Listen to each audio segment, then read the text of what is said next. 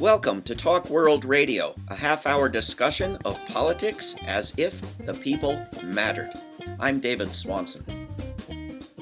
This week on Talk World Radio, we welcome Chris Coyne, who is a professor of economics at George Mason University and a senior fellow at the Independent Institute in Oakland, California. He is the author of the new book, In Search of Monsters to Destroy, and his website is ccoyne.com. That's CCOYNE.com. Chris Coyne, welcome to Talk World Radio. Thank you, David. It's wonderful to be here with you. Thanks for coming on. Thanks for writing this book. I think, correct me if I'm wrong on anything, I think we want to end wars for very different reasons. And I wonder if we can explore that without disagreeing so much that we can't work together on ending wars. So maybe I should start with this. Why do you want to end wars? The reason I want to end wars is they are the most devastating act that human beings can take against other human beings. It has devastating consequences on all aspects of life, on physical aspects of life, on economic aspects of life, on social aspects of life, on political aspects of life. And for that simple reason, I'm not sure if we will disagree, but I'd love to hear your thoughts on that. We haven't disagreed yet. What about militarism, war planning, war preparations, weapons production, weapons dealing around the globe? Do you want to end those things or just do certainly. them properly? No, certainly. So that part of the reason this book is written is it's not the only audience, but it's to engage people I often interact with who are more right-leaning on economic issues. But when it comes to matters of the military, they are very much embrace it, especially, so they will say government is terrible at education. It's terrible at healthcare. We can't have government do those things. But then they want government to intervene all around the world and to build schools and to build hospitals and engage in the very things that they are critiquing domestically. They want to do them at a much bigger scale abroad. And so what I'm trying to highlight to these folks and to anyone who is interested in these issues is look, all of the issues that you raise with domestic government programs are amplified abroad. And it's not just that they're amplified, that they have the same effects as domestic programs. They're much worse. They erode the very things that these folks purport to care about: liberties, freedoms, human rights. And on top of that, to go back to your point, it destroys economic well-being. Every dollar, a lot of economists talk about kind of the guns and butter trade-off as if there's kind of this smooth trade-off and you can just pick and you can somehow have this optimal welfare for the country. I don't view things that way.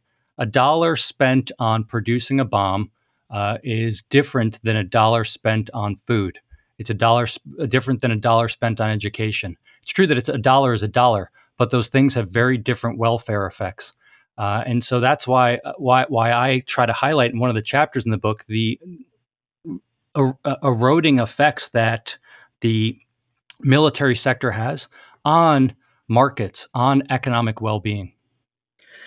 So it sounds like you want to end wars more than you want to end public schools or healthcare or social security or environmental protection. Certainly. Right? Oh, certainly. I look, if I had and of course, all these things take place in actual politics, and it's a messy world. But if I had my pecking order, the warfare state, or the American empire, I use that term very broadly to include activities abroad, the kind of culture that underpins it, the arms trade, the military sector, that would be my top priority. And that's kind of the purpose of the book, to really bring this to the forefront.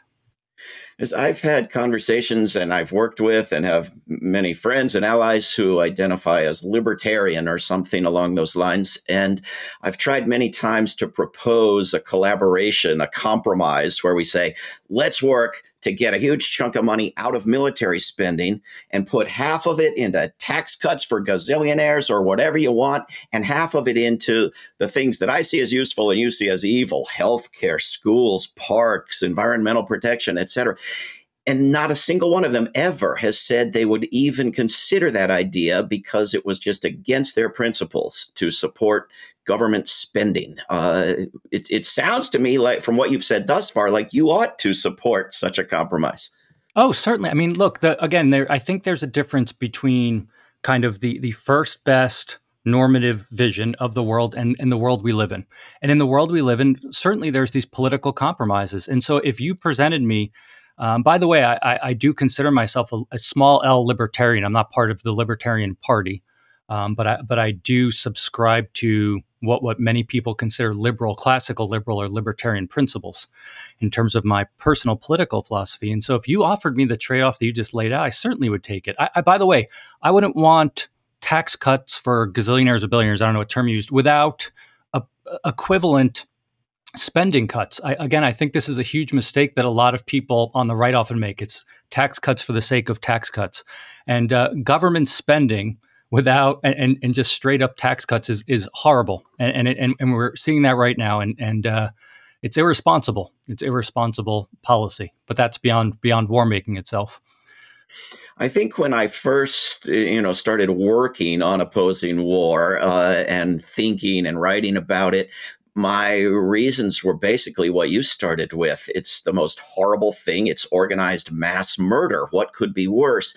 But the more I looked at it, the more I saw the good that could be done with the money that's put into the wars. When 3% of U.S. military spending is the figure that the UN says spent annually could end starvation on Earth. When you look at the fraction of that it would take to provide the world with clean drinking water, when you look at the tiny amounts that it would take to go beyond the wildest dreams of environmental activists in terms of a Green New Deal or investment in public transit or any useful thing in the US or around the globe, wars clearly kill most significantly in the largest numbers by taking money from where it would do good to where it does bad. But if our goal is to prevent death and suffering, don't we want to invest in such things as food and healthcare and environment? Yeah, my response to that is potentially. And I know that sounds the way you've set it up. It's like, of course we want to invest in those things. And here's why I say potentially. It depends on the actual real world policies. So here, let me be a little more concrete. I can envision, and we don't have to go back that far. Let's talk about the last presidential administration, for instance, as an example, political actors that I would not want to have more political power. Because, of course, all the things you're mentioning sound good, but they're going to be implemented to the extent they're implemented in the political space through political institutions. So I would want to know more about, and this would require a real world context about who's going to implement these things, about who's going to have positions of political power. Because, of course, one of the concerns that I think you and I share is that private corporations, private actors, oftentimes become entangled with the political space and are able to redirect resources that are intended for the public interest, broadly understood, and they line their own pockets. It becomes a corporate welfare program. And so that's the kind of thing I would be cognizant about with those concerns. The projections when it talks about the cost of ending starvation or poverty, I'm all for those things, but they oftentimes kind of hold constant the political factors. They take for granted that you can just spend money and get the outcome you want. And we know that there's numerous cases throughout just the post-World War II period, but even much further back, of well-intentioned aid, assistance programs that have done great harm. And where those programs do more harm than good, I want to avoid them. And so I try to avoid saying, we could just spend that money over here and get the outcome we want. And that's why I say potentially. I would be open to those conversations, by the way. I would not push it off the table to start with. The one other thing I just want to mention is, in addition to that, the other thing we need to think about is not just monetary resources, but human talent. And so a scientist, an entrepreneur who invests their time, their effort, their company in satisfying the wants of war planners can't satisfy the wants of private consumers. They can't come up with a better product, a way of providing a better service to improve the well-being of private consumers. And that's the other aspect. So it's not just the monetary resources, it's that it redirects a lot of the desirable features of markets. And it redirects them from making people better off to making politicians and those in the military sector better off, and people with political power abroad who are often running or involved with the worst governments in the world. And so I think that's the other aspect of this that I would highlight. Absolutely. I mean, if you put 3% of US military spending into trying to end starvation around the world, you would have people putting their brains to that project of trying to figure out how to have a world without starvation. And if it took 6% because of incredible corruption and mismanagement, it would still only be 6%. I mean, it would actually be attempting something very, very much worthwhile, right? I mean, it wouldn't. I would consider it a success if it had that incredible level of failure. So it seems to me well worth the effort. Unlike trying to improve the world with bombs. Oh, certainly, certainly. Again, we know this. Our discussion and our potential disagreements, which again I don't know how much there is now. But that aside, I think we agree that you can't eat bombs. You can't make people better off with bombs. Bombs, war making in general, is inherently destructive. And so that is a surefire way to reduce human welfare and well-being. We know that. And so whether we have success or failure or the alternative path we take, we can discuss that, and I'm all for it. But we know for certain that war is not the way to prosperity. The idea of perpetual war for perpetual peace makes no sense. And in some sense, it's like a cyclical process where what old is new again. We're back in a world where we have to increase military budgets. We need to nuclear threats. We need to have nuclear deterrence because somehow we pretend again that that's the solution for peace. And we've cycled around to where we were not too long ago, and that's what I find most troubling. And if you and I were in a situation where we could have these conversations about how to redirect these resources, I'd be as happy as can be. And so from that standpoint, you and I are on the same page in terms of being unified in our purpose. I agree very much with that. We're speaking with Christopher Coyne, who is a professor of economics at George Mason, and the book is In Search of Monsters to Destroy. I would love it if every economics professor would put their mind to ending war and ceasing to seek out monsters to destroy. My hesitation about giving a book that's part anti-war, part right-wing or libertarian economics to somebody, unless I know that that's their economic perspective, is that it seems to suggest in the book that somebody who wants the government to invest in schools or trains is just sort of a question of a few degrees short of being a warmonger. They have sort of power mad, sadistic tendencies, and they're just a little bit short of jumping on the nukes and dropping out of the planes. Is that true? Is it the same sort of mental fault that makes you want schools, that makes you also want wars? No, it's not the same. And if I did come across that way, or I do in the book, it's not the intention of it. Here's how I would frame it. Governments inherently are centralized power. That's what a government is, and that power can be directed in a host of different ways.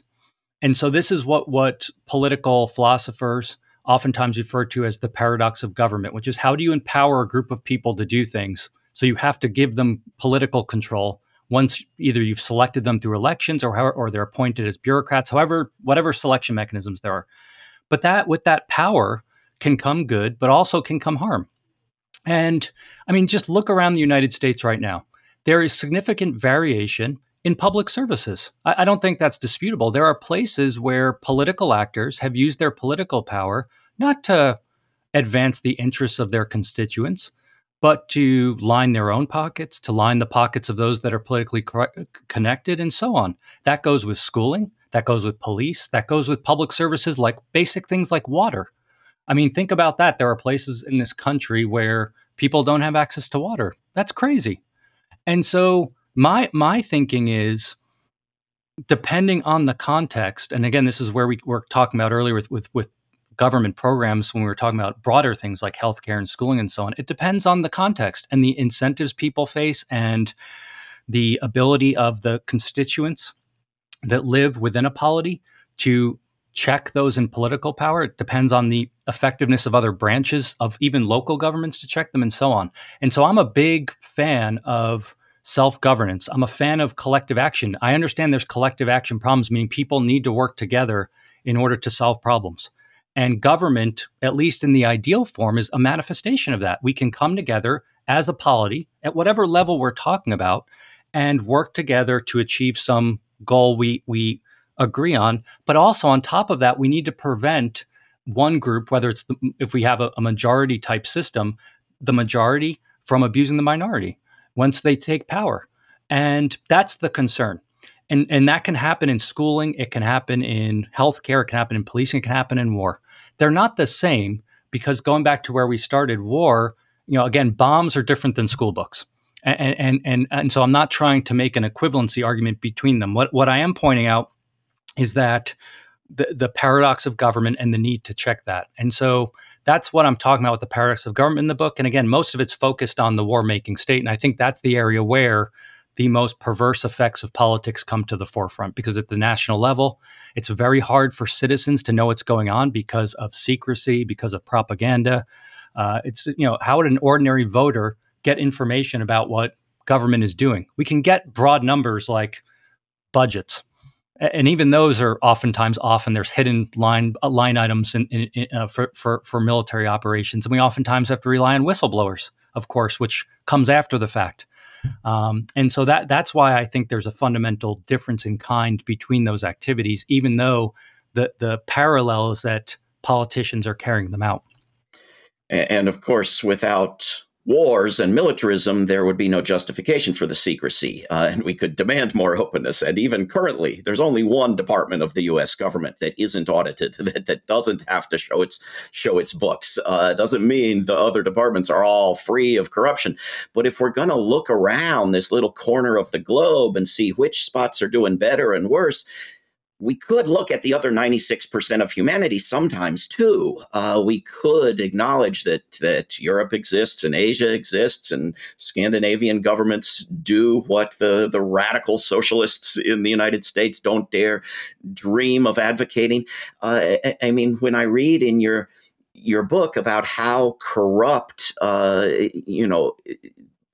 corrupt a government healthcare system would be, I have to look around the world and see that the U.S. privatized health insurance system is spending over twice as much as anybody else for worse outcomes when it comes to healthcare.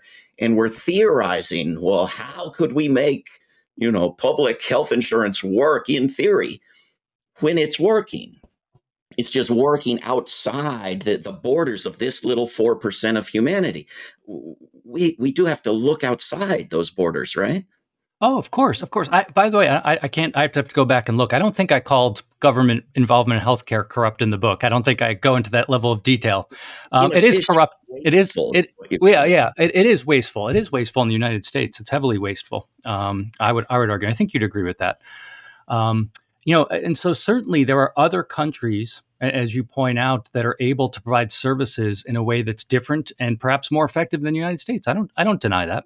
Whether we can mimic that here is another question. Now here's the question or thing I would respond with.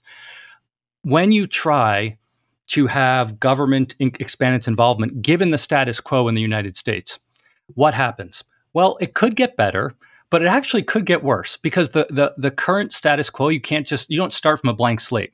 So this is a practical political question. How do you move from the here and now to a better vision? And spending more money, giving politicians more power, I think, I don't know, and this is a point of discussion, could lead to worse outcomes because private insurers aren't going away. And I think we see part of this with the Affordable Care Act. Certainly it did some good things, but it also led to expansive entanglements between private firms who are lobbying government to influence regulations, to shape regulations to benefit themselves. And then people end up blaming the market. We don't have a free market in healthcare in the United States. We have a heavily entangled system, just like the banking system and the military sector, by the way. But this was not the Affordable Care Act was an act, but it wasn't affordable and it wasn't useful and it wasn't aimed at providing people efficient health care as a human right. It was drafted by the insurance companies. They didn't get entangled with it. They created it and they pushed it through right-wing think tanks. And so, this is not the model. I think we can agree on that. But Oh, the certainly. incredible inefficiency in the United States comes from those private health insurance companies. Well, it comes from the entanglement. The only reason those private health insurance companies can do what they do is because government largesse, which offers profit, and so there's a back and forth between them, certainly. But what's driving that? It's unclear. I think there's both. I think it's driven in both directions, which is that politicians like stuff too. They like getting elected. They like having money. They like rewarding their friends and punishing their enemies. And so where you put the point of emphasis, I think, is certainly an area for discussion. But I don't think for any of these things it's purely private actors driving it. I think it's a back and forth between the two. Well, there isn't a question of whether health insurance companies interact with the government. The question is whether the government might do better if they didn't exist. And that question can be answered fairly well by looking at dozens of other governments around the world where they don't have private insurance companies and they provide health coverage more efficiently. Well, again, I think first of all, I think it depends on the specific case you're talking about. And we have to talk about at what level of efficiency. So here's what I mean by that. And again, this is beyond the scope of the book, but I'm happy to have the discussion. So the book, just for those listening, is not about healthcare. It's maybe one line in passing, but it's an interesting conversation to have nonetheless. In healthcare, we face scarcity. There are scarce resources just like everything. So we have to make trade-offs. And everyone recognizes this, even if they think, well, scarcity, what are you talking about? $1 spent on healthcare is $1 you can't spend on schooling or on roads, which means there's trade-offs. You have to make decisions about where to allocate things. And those allocations are going to be made by someone. And whether you believe that a government agency can make them more effectively than private decision makers is up for debate. And again, I'm willing to have that discussion. I will say this, there's no clear path right now to the kind of system you're talking about in the United States. That doesn't mean it can't happen, by the way. So I'm not saying that. I'm saying my skepticism of this is exactly the one you raised about the Affordable Care Act, which is my concern is anytime we have something in the current setup that is supposed to push us away from that, it seems to push us more into the kind of the cesspool. And I don't know how to break out of that. I don't know how to get out of that cycle. Now, you might say, well, just get rid of the insurance companies, which might be a way out of it. But even that, I'm not sure how you get out of it. I'm talking practical now, in terms of practical politics. Now, making moves and agitating, just like in war, because someone could push back on us and they've pushed back on me, and I'm sure you, because this is your world, I'm talking about war now, they'll say, that's not practical, this exists. And we have responses to that. And I imagine you can make similar responses when it comes to healthcare to that. But that's the immediate challenge, I think, with the kind of shift you're proposing. Yeah, well, that's exactly my perspective. Is if we want to talk about what we really want, we want to Yep. abolish war. I also want to abolish health insurance companies, and I'm not sure which sounds more crazy to how many people.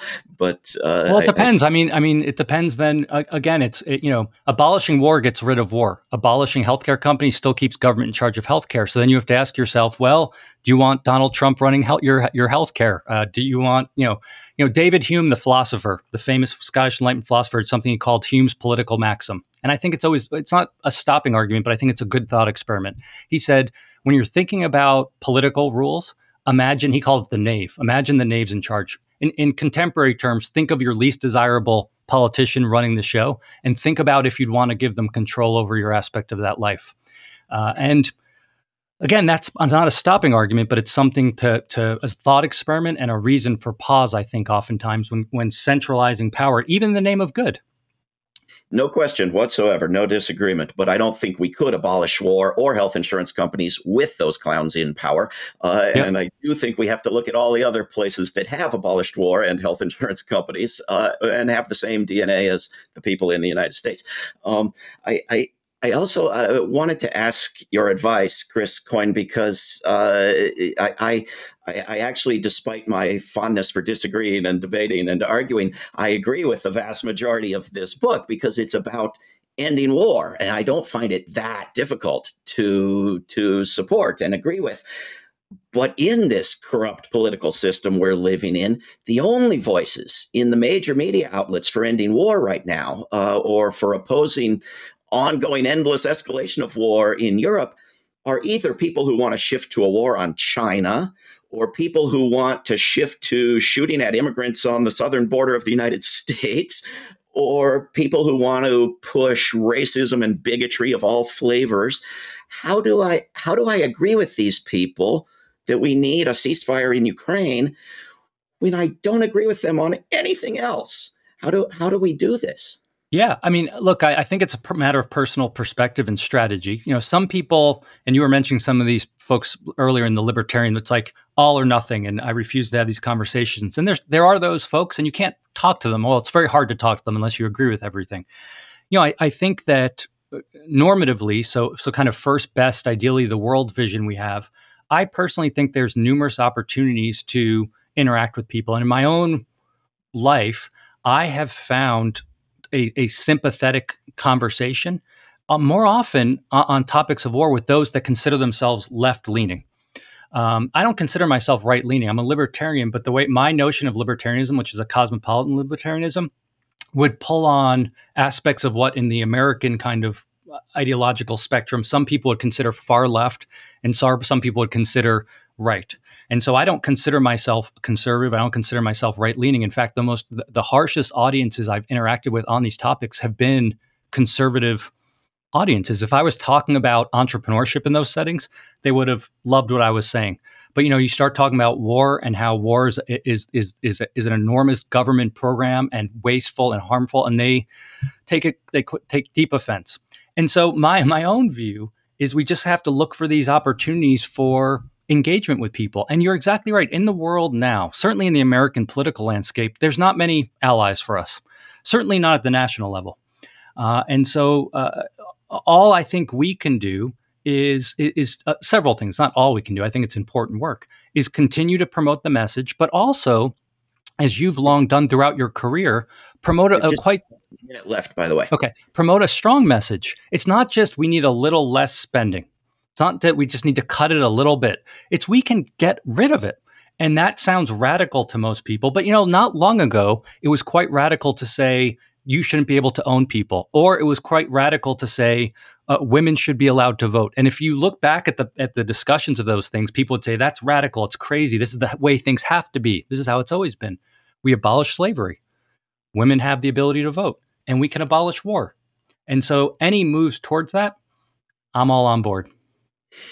Could not agree more. I recommend that people check out the book. It's called In Search of Monsters to Destroy by our guest, Chris Coyne, who is a professor of economics at George Mason University and a senior fellow at the Independent Institute in Oakland, California. Chris Coyne, thank you very, very much for coming on Talk World Radio. Thank you, David. I appreciate it. This is Talk World Radio. I'm David Swanson. Take action at rootsaction.org. Help end war at worldbeyondwar.org. Read or listen to today's Peace Almanac entry at peacealmanac.org. All past shows can be heard at talkworldradio.org. Talk World Radio is produced in Charlottesville, Virginia, and syndicated by Pacifica Network. There is no way to peace. Peace is the way.